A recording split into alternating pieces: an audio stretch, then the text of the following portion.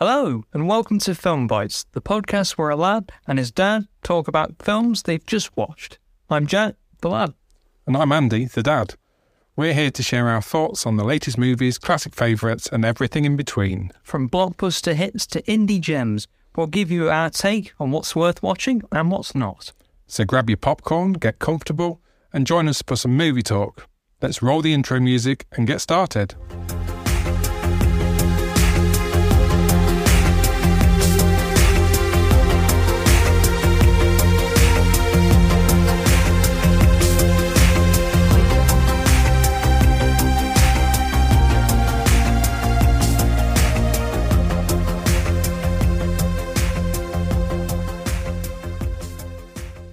Here we go! After all this time, Mario movie's finally in the cinema. Yes.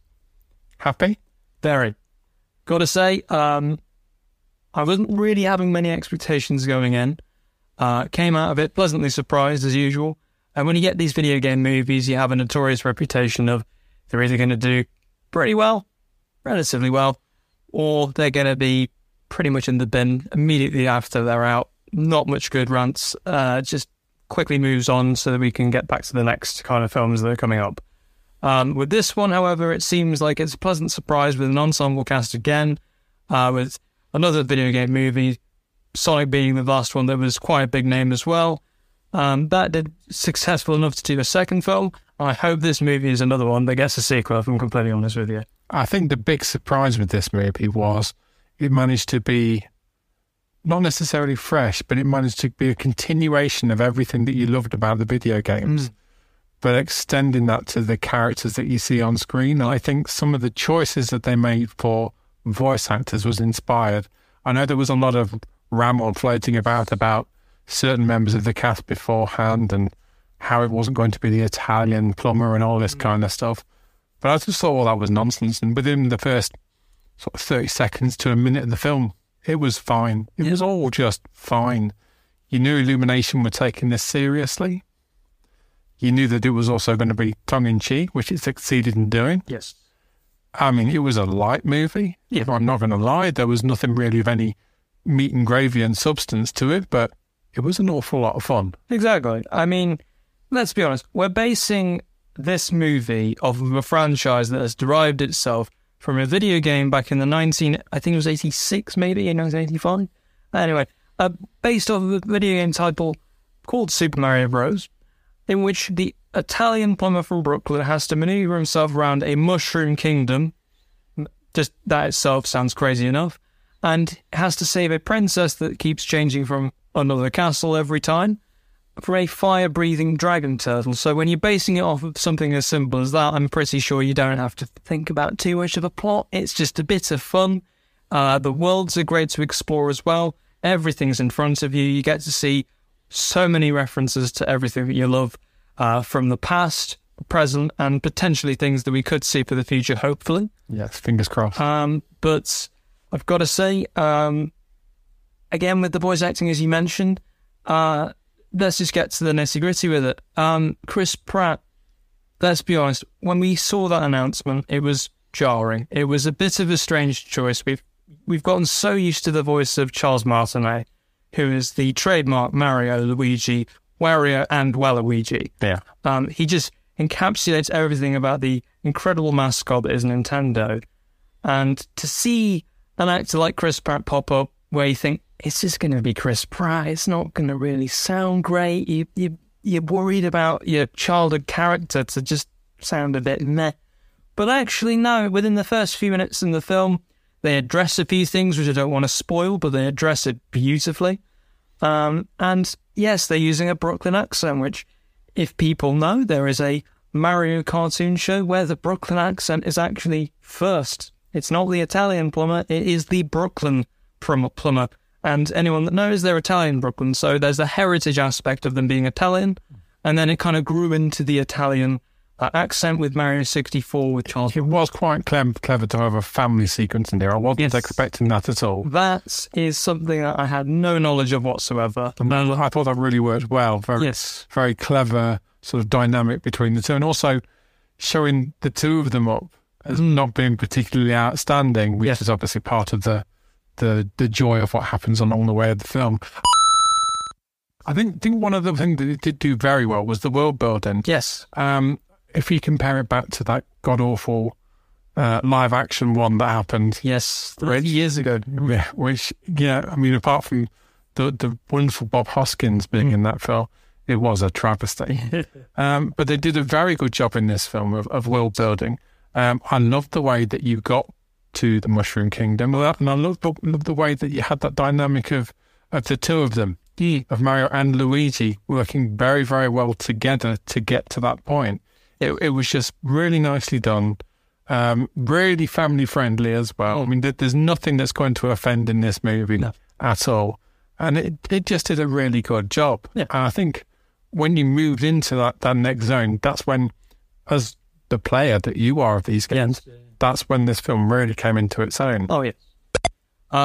Again, Charlie Day, I think everyone was confident with that voice. You've heard him in Parks and Recreations. You've heard that voice before. There's a very iconic meme that goes around where he's kind of bored with conspiracy theories, and that voice right there is Luigi. That was something that we were all very confident about. And Anya Taylor-Joy playing the wonderful Princess Peach in this particular. She's good, isn't she? Very good. I was immediately engaged, and I will say I respect the adaptation of the game's version. The game in general shows her as the damsel. I mean, let's be honest, let's get that out of the way. The damsel in distress, every game. I mean, there are a few where she is the playable character, in particular Super Mario Bros. 2. On the side-scrolling role, she had her own game on the DS, which wasn't really heard of that much, where she had to save Mario. But other than that, there's not many opportunities where we've got to see her shine as such. So to see her in this role where she isn't just the damsel, I mean, the introduction with her and Mario, in my opinion, is brilliant. Which I don't want to say too much, but that is a great way to introduce your princess. And Miyamoto himself, the developer of Mario and many other very fantastic video game franchises in the Nintendo wares, he even said that he wanted from the very start Princess Peach to be her own independent and strong woman, someone that could be a counter to Mario, if you will, which was addressed in the second game, as I say, but sadly it's never stuck because that's just the stereotypes of the time with stuff like Dragon's Quest and everything of the sort, with Zelda as well. Zelda was always the damsel until they changed that ever so slightly around the 90s end of it, where she got to, fortunately, become more powerful herself. Peach sadly never got that chance, but in this movie they absolutely got to do it just from the get-go, and that was something that I'm really happy about. Anya Taylor-Joy as well. Her voice, again, she doesn't have to be this heightened, soft tone. She just gets to be her own warrior, if you will. Yeah, she's not a Barbie girl in this. She's actually a confident and comfortable character, and I think that was one of the beauties of the way they portrayed it. Yes. Moving on to, obviously, one of the big sequences in the film with Donkey Kong. Yes. Seth Rogen, you can tell that man's voice whenever he's in, because it's Seth Rogen. It's Seth Rogen. What did you think? Do you think he did a good enough job?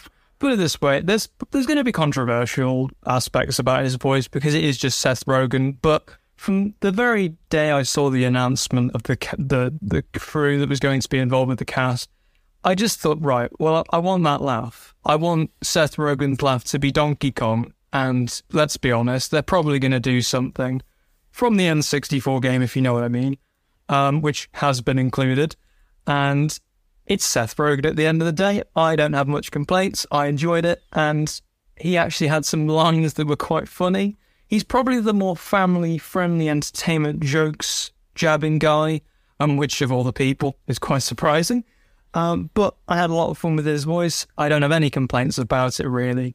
I thought that whole sequence with Kong and everything that went off with the battle. Yes. And with the way in which they got to that as well. Yes. Which was very riffing off the video game. I just thought it was a good bit of magic, to be honest with you.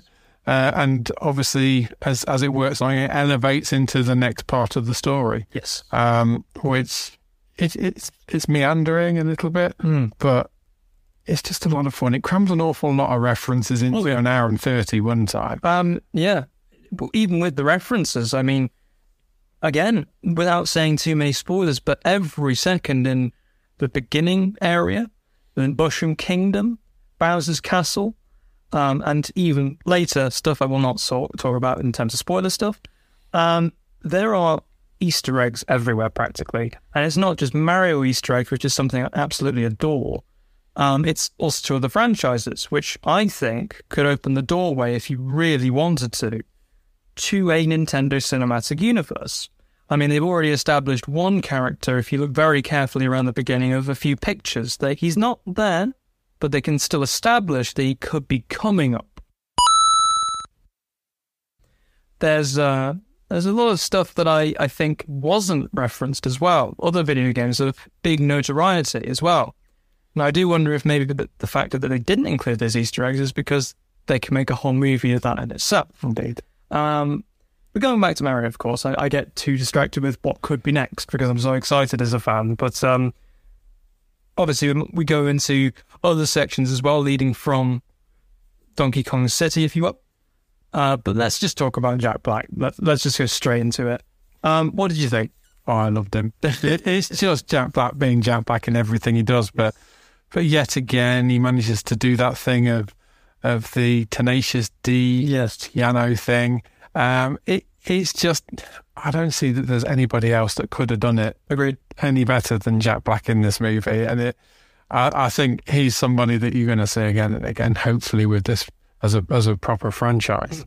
Because, I mean, that we won't talk too much about it, but it's just so Jack Black. Yes. It just is. Yes. I mean, there were some chatter about some of the song choices that were in this movie. I didn't think it distracted at all in this. They're just big songs that you're familiar with from the time, really. Yeah. And if you think about the kind of time of those songs and when they fit, kind of makes sense to Mario. Look at when the songs came out and how they used them, makes sense. I think they were perfectly fine choices. Again, didn't really distract me. I had a bit of fun with them. Yes, I would have liked to have heard Mario songs with adaptations of the orchestra, which is something that is gorgeous, by the way. I got quite emotional about hearing some of my childhood songs being, adapted into these orchestral extravaganzas, if you will. That's not the right word, but oh well. It's just everything was so exciting about the music, the kind of detailing that Illumination created.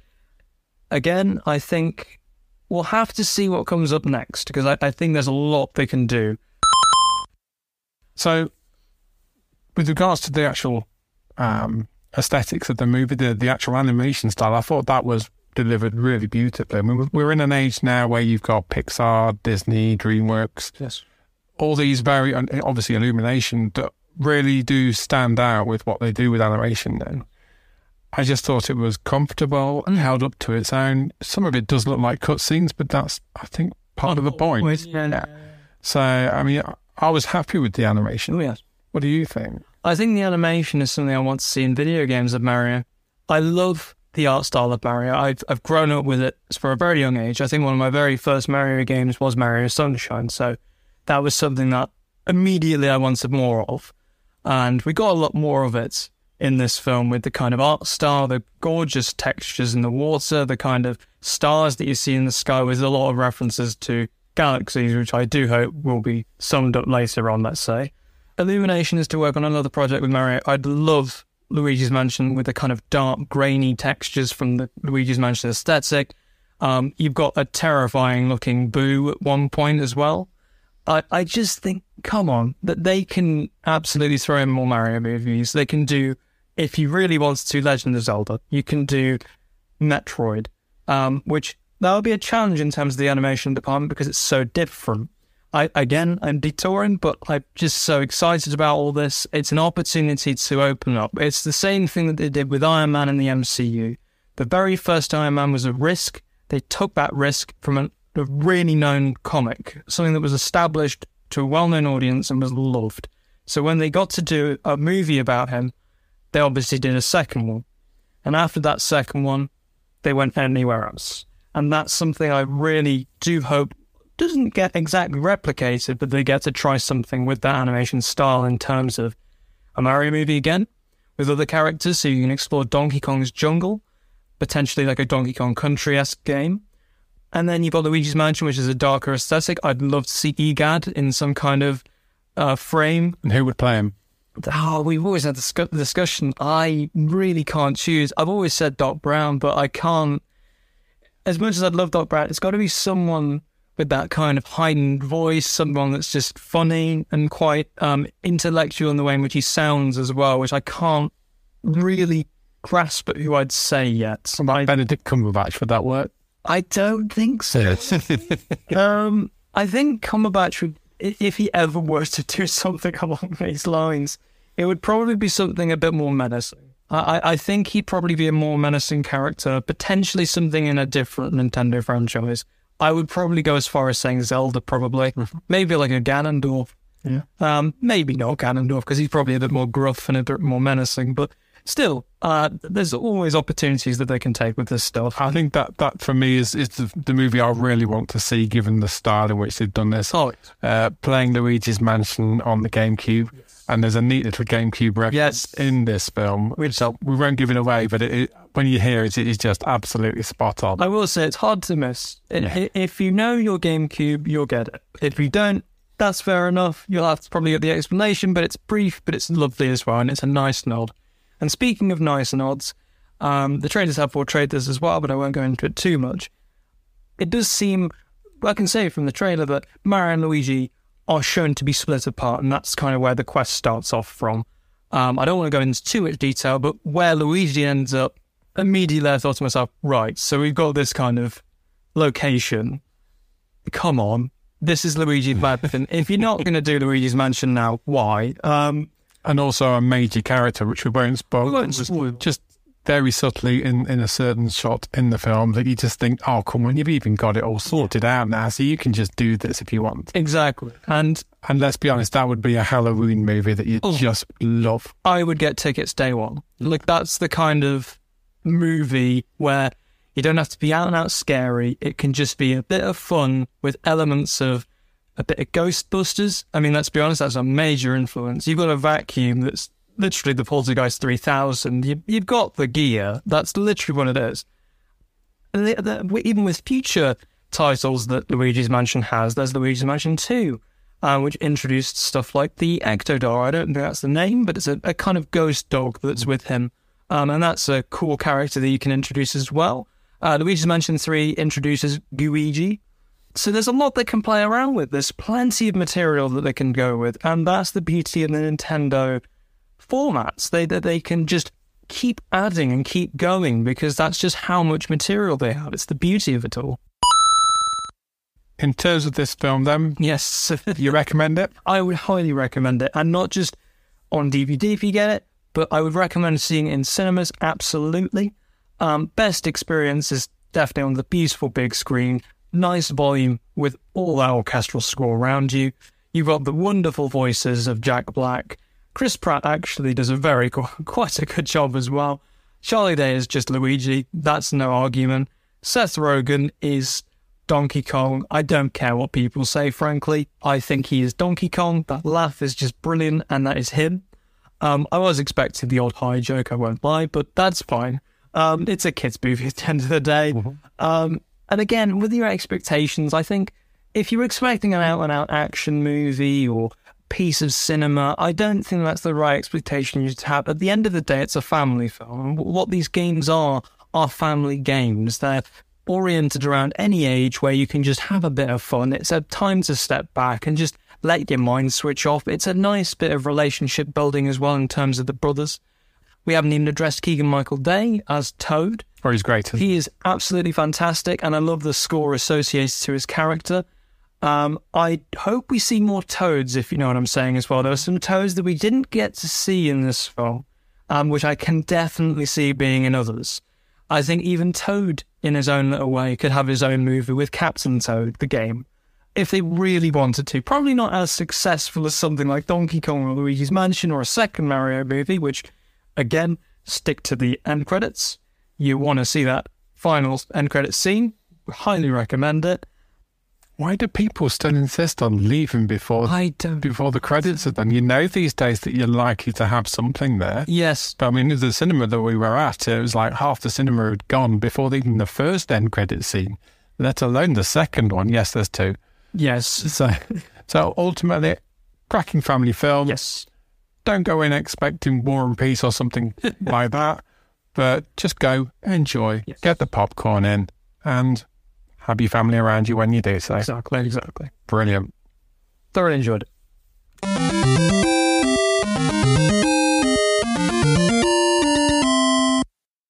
So the next film that we've seen this week, this one is very different from the last one.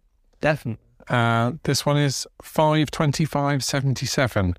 Now, as a massive Star Wars fan, lifelong, you can see that this film has been a wonderful labour of love from the director. What's your first thoughts? Well, my first thoughts was I had no expectations going into this. All my, the only bit of knowledge I had really going into it was this was a kind of autobiographical story of the main character, who is Patrick Reed Johnson, also the director of the film as well. But it's also, it explores the first ever fan that got to watch A New Hope. Obviously not the finished A New Hope, but the pre-production, everything of the sort, where it was in creation and just getting to see it. He's the very first fan. And that was already an exciting thought. Just seeing what would that be like as a movie. And again, no expectations, and I've come out of it actually quite liking it. It's a very charming film, I thought. Yeah, very nice and whimsical. It reminded me an awful lot, certainly in the beginning parts, of Napoleon Dynamite, which you've not seen, but it's certainly that kind of mood that film sets up. Maybe even a little bit of Captain Fantastic. I get that. And it ticked a lot of boxes as somebody that's seen a lot of the films that inspired him to actually make this film. The riffs, the project work, seeing stuff on Super 8, and the way in which it was shot as well. It was shot on this wonderfully Super 8 style film. I just thought there was a lot of magic in it. The first half of the film in particular I thought was wonderful. Yes. The characters were engaging. The guy that's playing him, you can see, obviously channels a lot of his energy into this performance. But it was just the nods to the main one being 2001: A Space Odyssey for a lot of the early parts of the film. And you can see it's just the passion that goes around it. I mean, growing up in that sort of period of time, making your models and stuff, what a wonderful time to be growing up in cinema. And then to have that experience of being able to meet somebody that would later go on to produce one of the biggest films of all time. Just phenomenal. And I thought what the director did here was he did a wonderful job of putting his story on screen. You can tell he's done it with a lot of care and a lot of love. And that's what really shined through for me. Absolutely. Again, that wonderful period in the 70s, silent running, 2001: A Space Odyssey. And obviously Star Wars itself was just, as somebody that grew up with sci-fi, this was the time to be alive. Nice. So it was a lovely whimsical journey for me. And I think certainly that first half more than the second half was really quite charming all the way through. But no, what's your thought? I think it is a movie of two halves, because I didn't quite expect the kind of turn that it has after he basically sees the movie, when he sees Spielberg and all sorts of various things that are so fantastic about Hollywood. It is a movie of two halves, where the first half is he dreams. It's basically exploring Hollywood, the whimsical thoughts of, I want to be a director, I want to do this, I have so many creative ideas, and we've seen all his creative ideas of the sequels and everything of the sort that he created when he was in his backyard. And then, as you say, I found that the first half of the movie was absolutely gorgeous in the way in which it was done. It already built it to be your characters, so the development, everything there was just concrete. It felt like every kind of relationship you saw there was believable.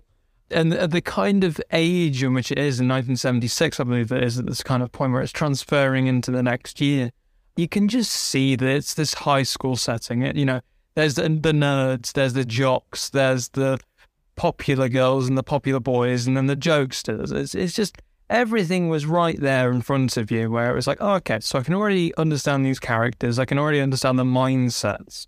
And there was even certain cuts of the film as well, which just felt like it was knowing exactly how to get a good laugh. And I found that the second half of the film, I think, took more of a dramatized look into his own life. So obviously when you have films, you've got the fantasy side of things. So everything is really engaging. We're all distracted by the fantasy because that's the fantasy we want to be living in. And I think with the second half, he's having to face the realities of these fantasies and how it's affecting the people around him, how he's trying to get through things. And the film even explores certain aspects of his own life, which he kind of comes to terms with. And the beauty of it is that he, the whole time of the film, keeps changing different directions. So you're not quite sure whether or not he's fantastical and wants to ignore the reality, or if he's actually... No, he understands the reality, but he's just kind of going towards that fantasy aspect. So a lot of it was really cleverly done, I found. And whilst, yes, I preferred the first half, I still very much appreciated what they did in the second half because it really took a turn that you didn't expect. I actually thought the film ended with the first half. It tricked me because I didn't really see the runtime of the film. And I thought, oh, okay, that's interesting. And it kept you going. And I thought that was something that I found incredibly fascinating. It's a very well done film. Yeah, I mean, it's an over 2 hours running time, and at no point does it feel indulgent. It really feels like that this is an honest rites of passage story for the director. And I just really felt, certainly towards the end of the film, this was somebody that really wanted to lay their heart out on the screen.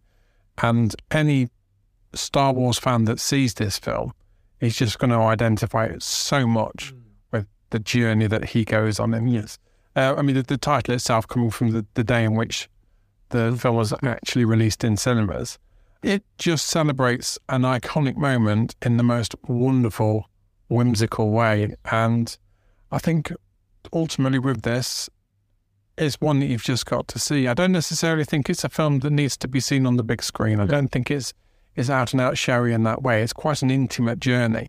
And I think we saw it on the small screen. And I just think it was quite a magical presentation of this. I loved the music that they chose.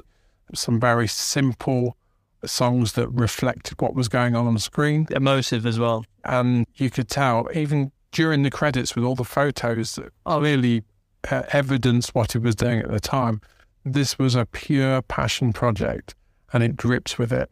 Yeah, especially in that end sort of sequence. As a fan growing up of all those sort of 50s B movies, 70s sci-fi, seeing somebody using everything that's in their resources to make special effects, just magical. And I love that kind of thing on screen. In my opinion, if you have the opportunity to find out this film, go see it. 5/25/77. I think on IMDb it's now known as 77. This is a director's personal 13-year project to get this done, and it is just something a little bit special, especially if you're a Star Wars nerd. And if I may input as well, if you're a Star Trek fan as well, you've definitely got your input in there. There was some very, very good moments that I thought was very nicely done. Again, the references, every kind of source material that's there. If you're a fan of sci-fi, if you're a fan of Star Wars, if you're a fan of Star Trek, obviously, we know at the times there was rivalry between the two fandoms, and we have a little nod to that, which I thought was really well done. And again, it wasn't in your face, it was more just one of those nods, little sprinkle. And like the whole film, there's little sprinkles everywhere. There's always something for any kind of fan that's a fan of sci-fi, a fan of any kind of narrative. You'll find your moment in there that's genuinely relatable, and you'll enjoy it. I think this is one of those films which it's so intimate on the silver screen and on the small screen, I should say. It feels like you're watching someone's tape, if you will, their own little film that they've created over the course of their life. You're watching their life play out on a film reel. And metaphorically, there's no cuts. It's very raw. It's looking into each and every crevice and detail. And I think that was something that I appreciated from the director. He didn't hold back. He actually showed elements that he wasn't quite proud of himself. And that was something that I think with that intimacy, you also bond with the character more. You also bond with everyone that you're seeing, and you bond especially with the kind of filming that's going on. Again, I don't want to spoil too much, but there's so many parts of the film where you're thinking, is that real or is that in his head? Because it's the fantastical element. And it is a love letter, not only to sci-fi, not only to Spielberg and, things like 2001: A Space Odyssey. It's a love letter to any kind of film that has come, essentially. It's everything that you love made for the screens, and it's just such a good fun. It's such a good time, I should say. And I think, honestly, go watch it. Fantastic little film. It's got such charm, and the characters are incredibly passionate and relatable, and I think that's why you should go watch it. It's brilliant stuff. Great stuff. So that's 5/25/77. Check it out. I'd just like to thank everybody for taking the time to listen to our podcast today. Please do subscribe if you like what we're doing, and we'll see you next time. Bye-bye.